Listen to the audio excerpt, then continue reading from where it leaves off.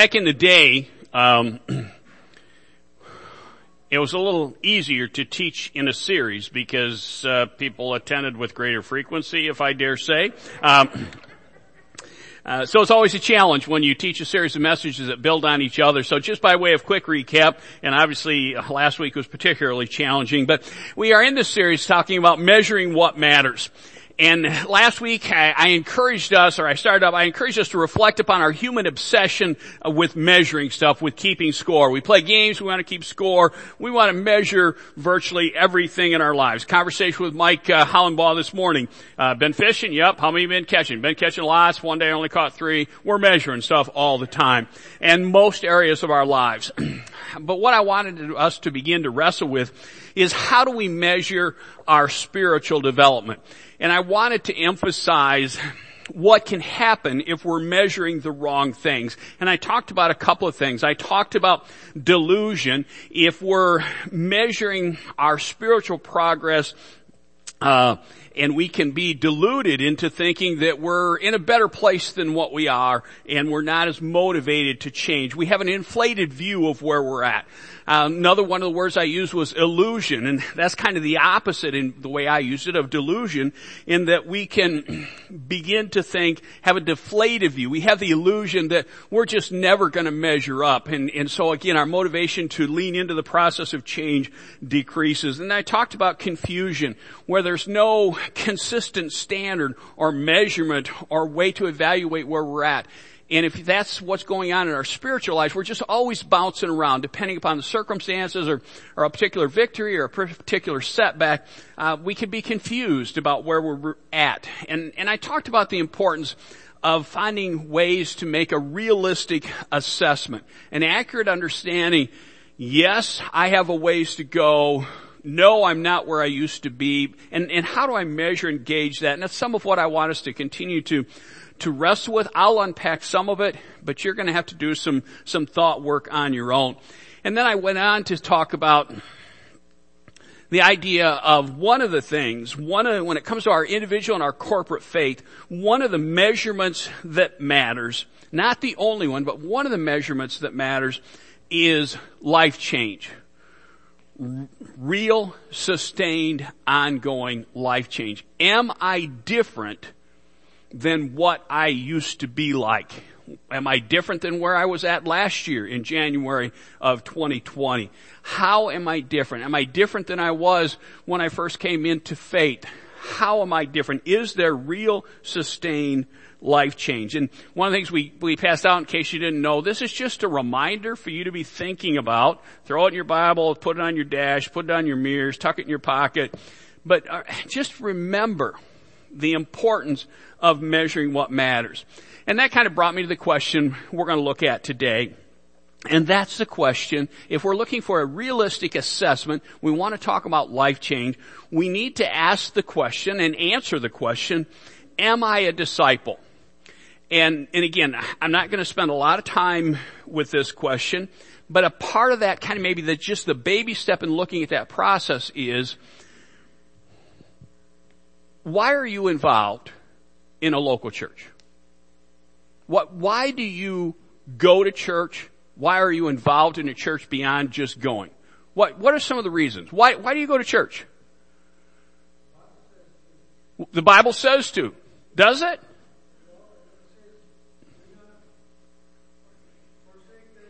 Okay, good. Good job, Mark. All right, threw him under the bus, didn't I? Nobody else is going to speak up now, right?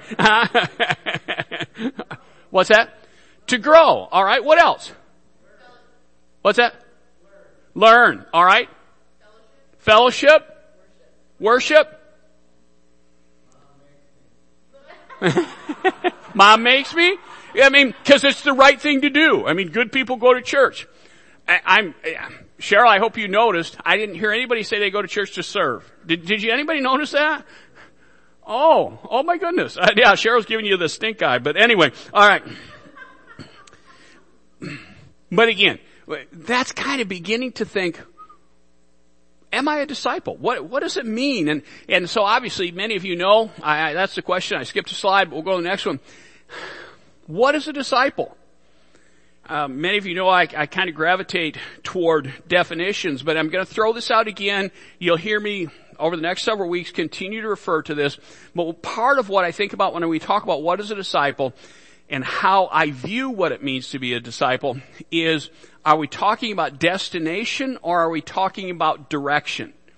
Again, and I'm going to say this again in a couple weeks, we tend to think about discipleship based on how we were trained. And for me, when I came into faith, one of the common practices was to be a disciple, you went to classes. And you went to the 100 classes, and then you went to the 200 classes, and then you went to the 300 classes, and you went to the 400 classes, and apparently after 400 you were now a disciple. I don't know. But, that's a desk, because there were no 500 classes. Some of us, we had to go back to 100 again, that's kind of, discipleship is a destination. But I think a far more accurate way to look at it is a process. And that's some of the definitions we're going to look at. Somebody said learn. One definition, a disciple is someone who is following Jesus, being changed by Jesus, and is committed to Jesus' kingdom mission. Alright? So someone who is following Jesus, being changed by Jesus, and you could say is joining Jesus on his mission. So, again, remember what's the question? Am I a disciple? Begin to process that in your mind. If a disciple is someone who is following Jesus, being changed by Jesus, and is committed to Jesus, if you were to measure what matters, where are you at? Okay, let's begin to eliminate some of the confusion. Let's ask ourselves the question, am I following him? What does it mean to follow him? Am I being changed by him? What's the evidence? What's the evidence? If I'm looking to measure change in other areas of my life, again, if I'm looking to lose weight, there's some pretty real measures to that. This tape measure isn't going to help me much unless I'm measuring my wrist, alright? But we'll use a much bigger tape measure, hopefully not two, but hopefully a much bigger tape measure, and begin to measure. We'll get on the scale. Those are the kinds of things. So if a disciple is someone who is following Jesus, okay, what's the evidence? How would somebody know I'm following Jesus? Being changed by Jesus, what are the changes? And is committed to Jesus' kingdom mission. Maybe I was being sneaky when I threw that out about serving as a reason we go to local church. Just throwing it out there. What is a disciple? Another definition, a disciple is an intentional learner from Jesus. There is an intentionality. I want to learn from him. And then there's some follow-up questions there. If I'm learning from Jesus intentionally, what is he saying? Again, I'm going to end talking about reading the Bible. Alright? That's awesome. But what is the Bible saying? It's not enough to just read it. You need to ask, what is it saying? What is Jesus saying? If I'm learning from Jesus, what is he saying? And then what am I doing in response to what he's saying?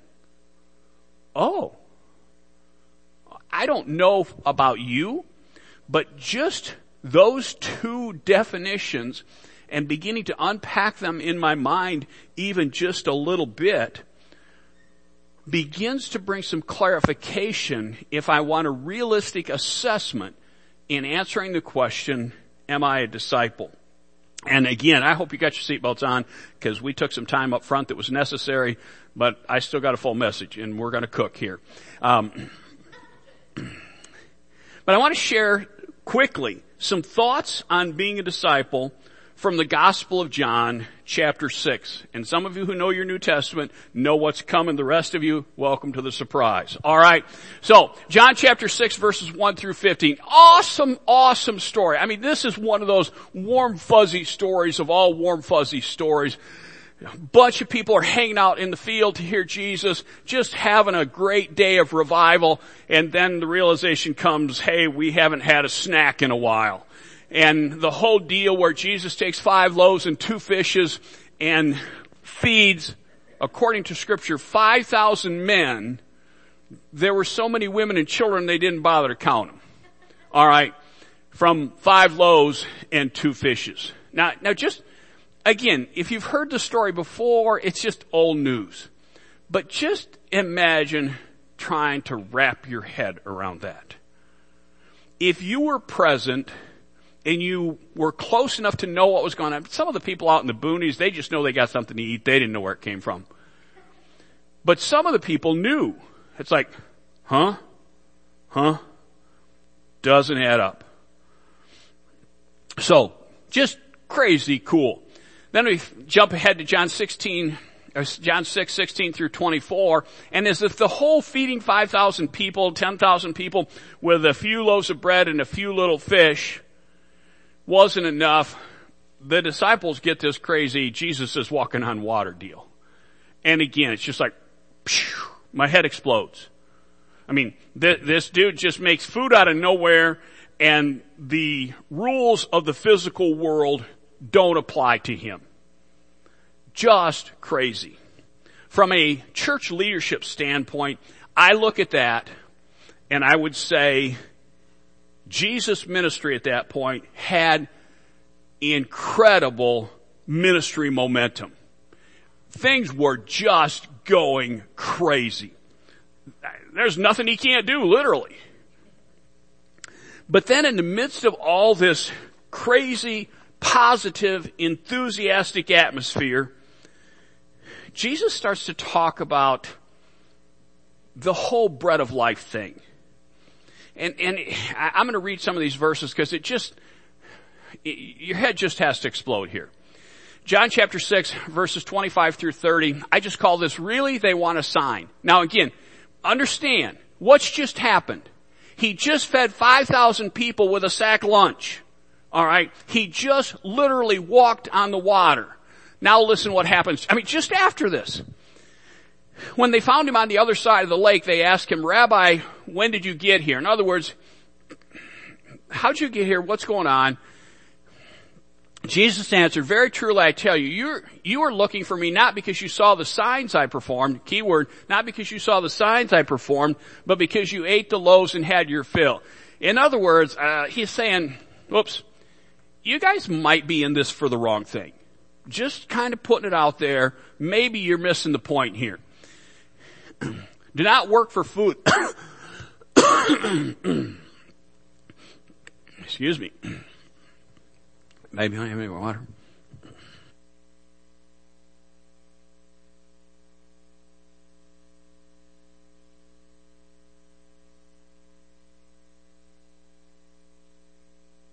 All right. Jesus said, verse 27, John chapter 6, do not work for food that spoils, but for food that endures to life, to eternal life, which the Son of Man will give you. For on him, God the Father has placed his seal of approval. Again, this is the simple Steve view. You're missing the point. Then they ask him, what must we do to do the works God requires us? Can I just, if you don't want a realistic assessment of where you're at, don't ask Jesus that question. All right? I mean, it's like asking a trusted friend who will be honest with you, does this sweater make me look fat? All right? Because they're going to tell me. So don't ask a question if you don't want the answer. They asked him, what must we do to do the works God requires? Jesus answered, the work of God is this, to believe in the one he has sent. Okay. So they ask him, what sign then will you give that we may see it and believe you? What will you do? Seriously? He just fed 5,000 people with a sack lunch and he just walked on water, and you're looking at him and saying, what are you going to show us so we believe? If that doesn't make you believe, probably there's not much he's going to do that's going to get through to you. John chapter 6, verse 35 through 41. We're just going to jump ahead a few verses. And again, I simply say, can't you just feel the momentum fading? Somebody poked a hole in the balloon and it's starting to deflate. Then Jesus declared, I am the bread of life. Whoever comes to me will never go hungry, and whoever believes in me will never be thirsty. But as I told you, you have seen me and still you don't believe. You saw signs and you don't believe. Verse 37, all those the Father gives me will come to me, and whoever comes to me, I will never drive away. Remember what we're talking about? Direction, not destination. For I have come down from heaven not to do my will, but to do the will of him who sent me. And this is the will of him who sent me, that I shall lose none of all those he has given me, but raise them up at the last day. For my Father's will is that everyone who looks to the Son and believes in him shall have eternal life, and I will raise them up at the last day. At this, the Jews there began to grumble about him, and because he said, I'm the bread that came down from heaven. They start to grumble, and the momentum has suddenly shifted. All of this positive movement forward. And then he begins to call them to task, to challenge them to stretch their belief, and they start to grumble. Now again, I'm not picking on any of you, trust me. But if you know someone who grumbles, or if you are someone who grumbles, in my personal experience, because I can grumble with the best of them, I saw that, Wendy, but anyway, all right. I'll call you out. Sorry. I won't look again. But generally, once you start to grumble, do you then have an epiphany that say, oh, never mind, it's all better? Generally, once we start down that rat hole, we just keep a grumbling and a grumbling and a grumbling till eventually it explodes. John 6:53 through 58. We fast forward again, and it's time to ask a question.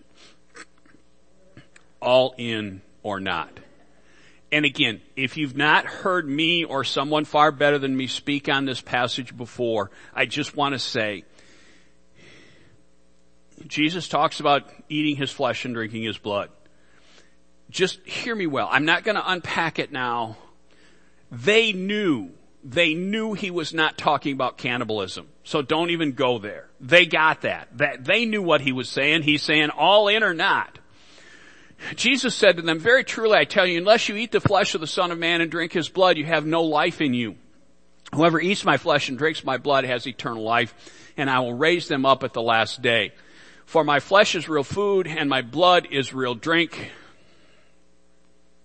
Whoever eats my flesh and drinks my blood remains in me, and I in them. Just as the living Father sent me, and I live because of the Father, so the one who feeds on me will live because of me.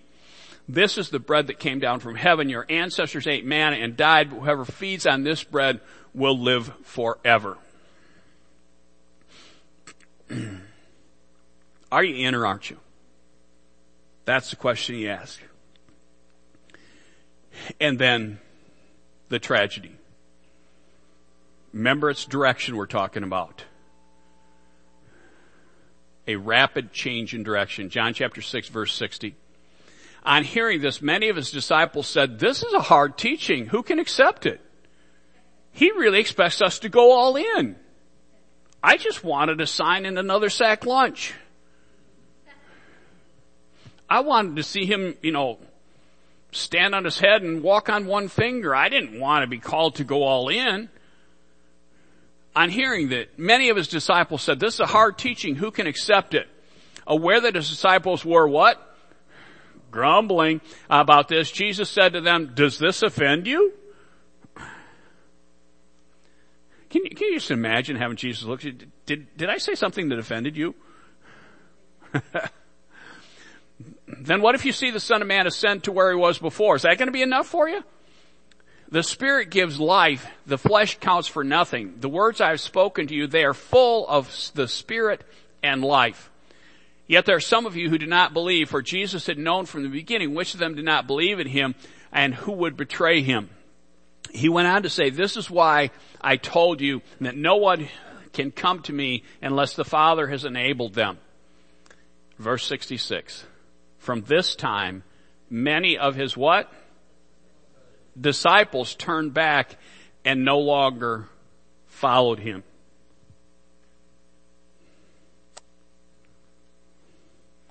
if being a disciple is about direction, and they began to go in the opposite direction of Jesus, were they still disciples? Interesting thought. Measuring what matters. But before I go to that, we'll go back. Nope, we're not going back that far. I don't want to bother. But with regard to this rapid change in direction, at what point in your spiritual life have you said, might you be tempted to say, or are you saying, Jesus, that's too hard. I won't go there. That's where I draw the line. I won't do that. I won't give that up. It's just too hard. Sobering thought. Realistically, you don't have time to dig into that right now. But I invite you to leave here with a determination to invite the Holy Spirit of God to guide you in the days ahead as you drill down into this concept a bit. Be honest with yourself, but don't beat yourself up. Just be motivated to move forward in your pursuit of Jesus.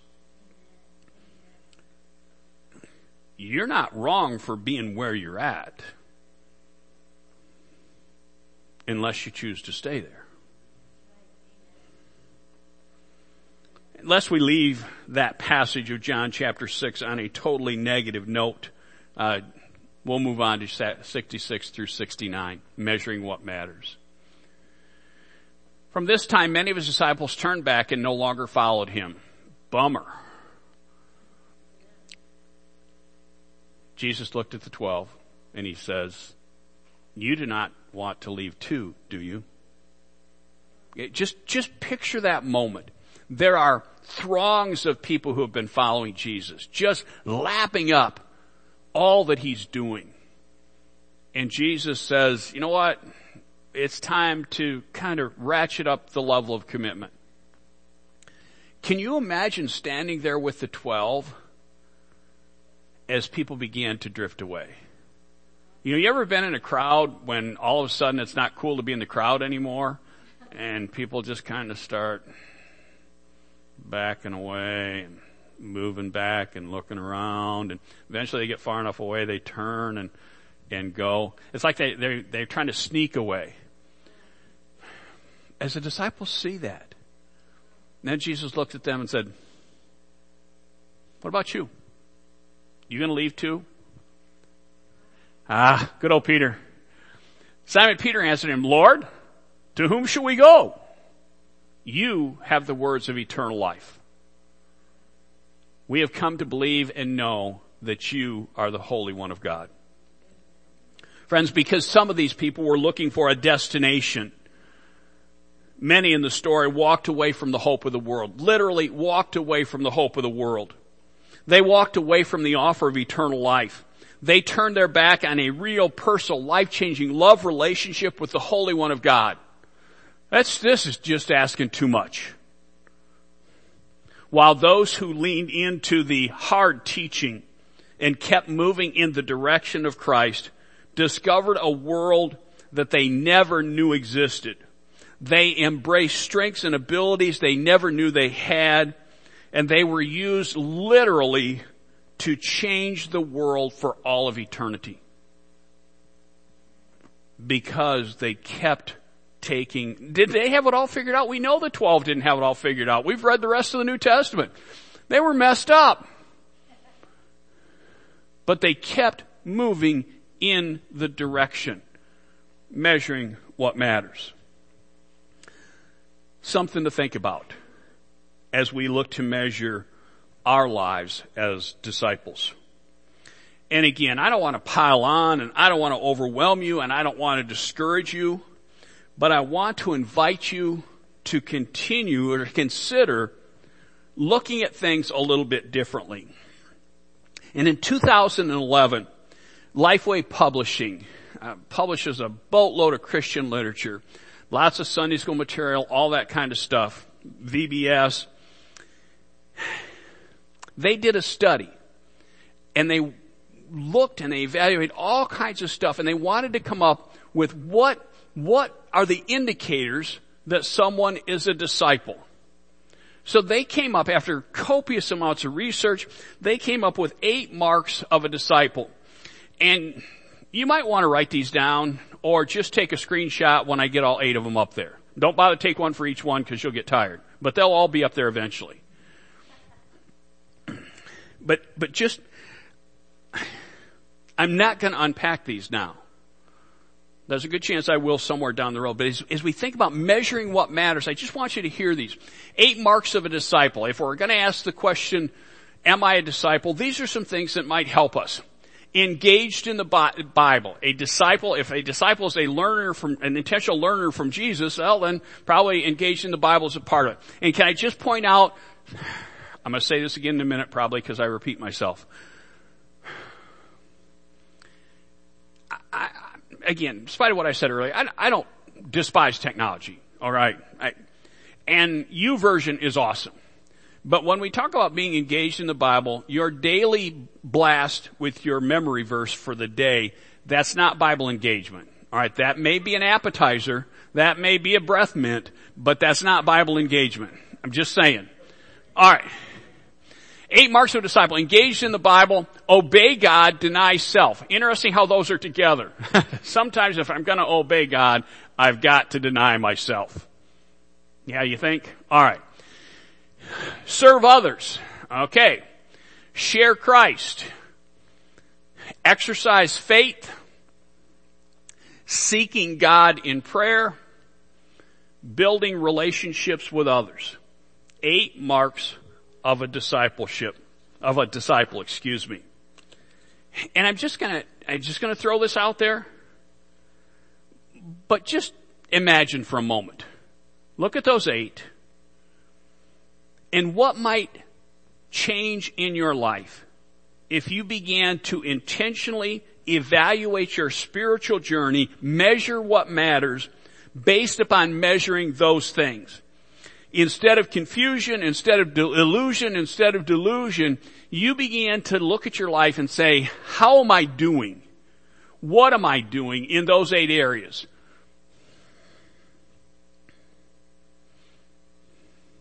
I have to believe that there would be directional movement toward Christ if we pursued each of those things. And as I've hinted, there's a good chance somewhere down the road I'll come back and unpack those.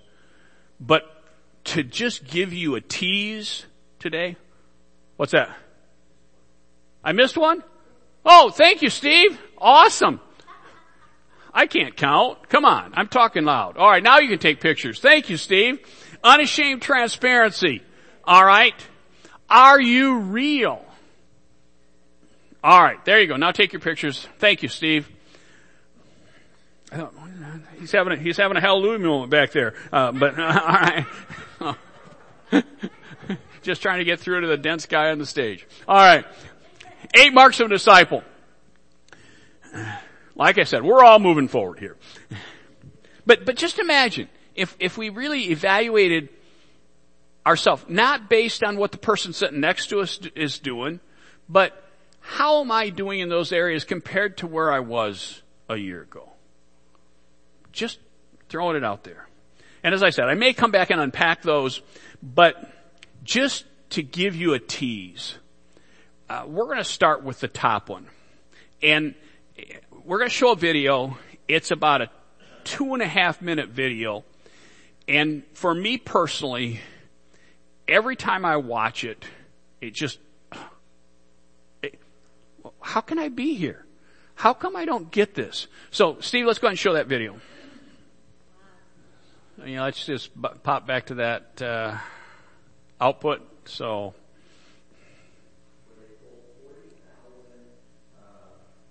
just turn off the audio, Spence. So, and put my slide back up, Steve.